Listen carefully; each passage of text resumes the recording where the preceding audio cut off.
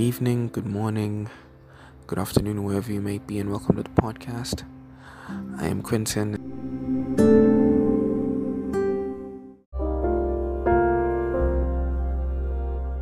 Today I read to you the works of Sappho, titled Charaxos and Larichos, and it goes as such. Say what you like about Charaxos.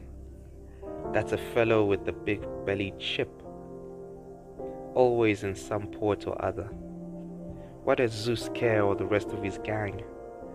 Now you'd like me on my knees crying out to Hera, blah blah blah, bring him home safe and free of warts, or blubbering, wah wah wah, thank you for curing my liver condition. Good grief, gods do what they like. They call down hurricanes with a whisper, or send off a tsunami the way you would a love letter. If they have a whim, they make some henchman fix it up, like those idiots in the Iliad. A puff of smoke, a little fog, and away goes the hero. It's happily ever after. As for Larichos, that lay-abed lives for a pillow, if for once he'd get off his ass, he might make something of himself.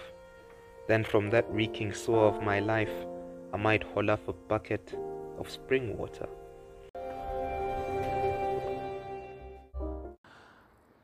The other night I had a dream. One I didn't really know what to make of, but from my dream self I could feel the desire I had to find something, seeking unsatisfied by whatever I found. Eventually I met an old man in the dream plane. Sensing my discontent, he asked me what I was seeking. I replied him, but did not hear the words I spoke.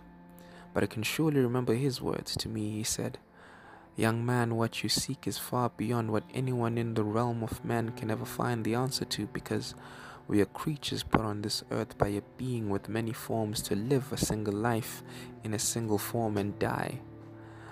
Only he can answer you. The question, in which being will you ask the answer you seek?" As I woke, I heard my voice echo in my head.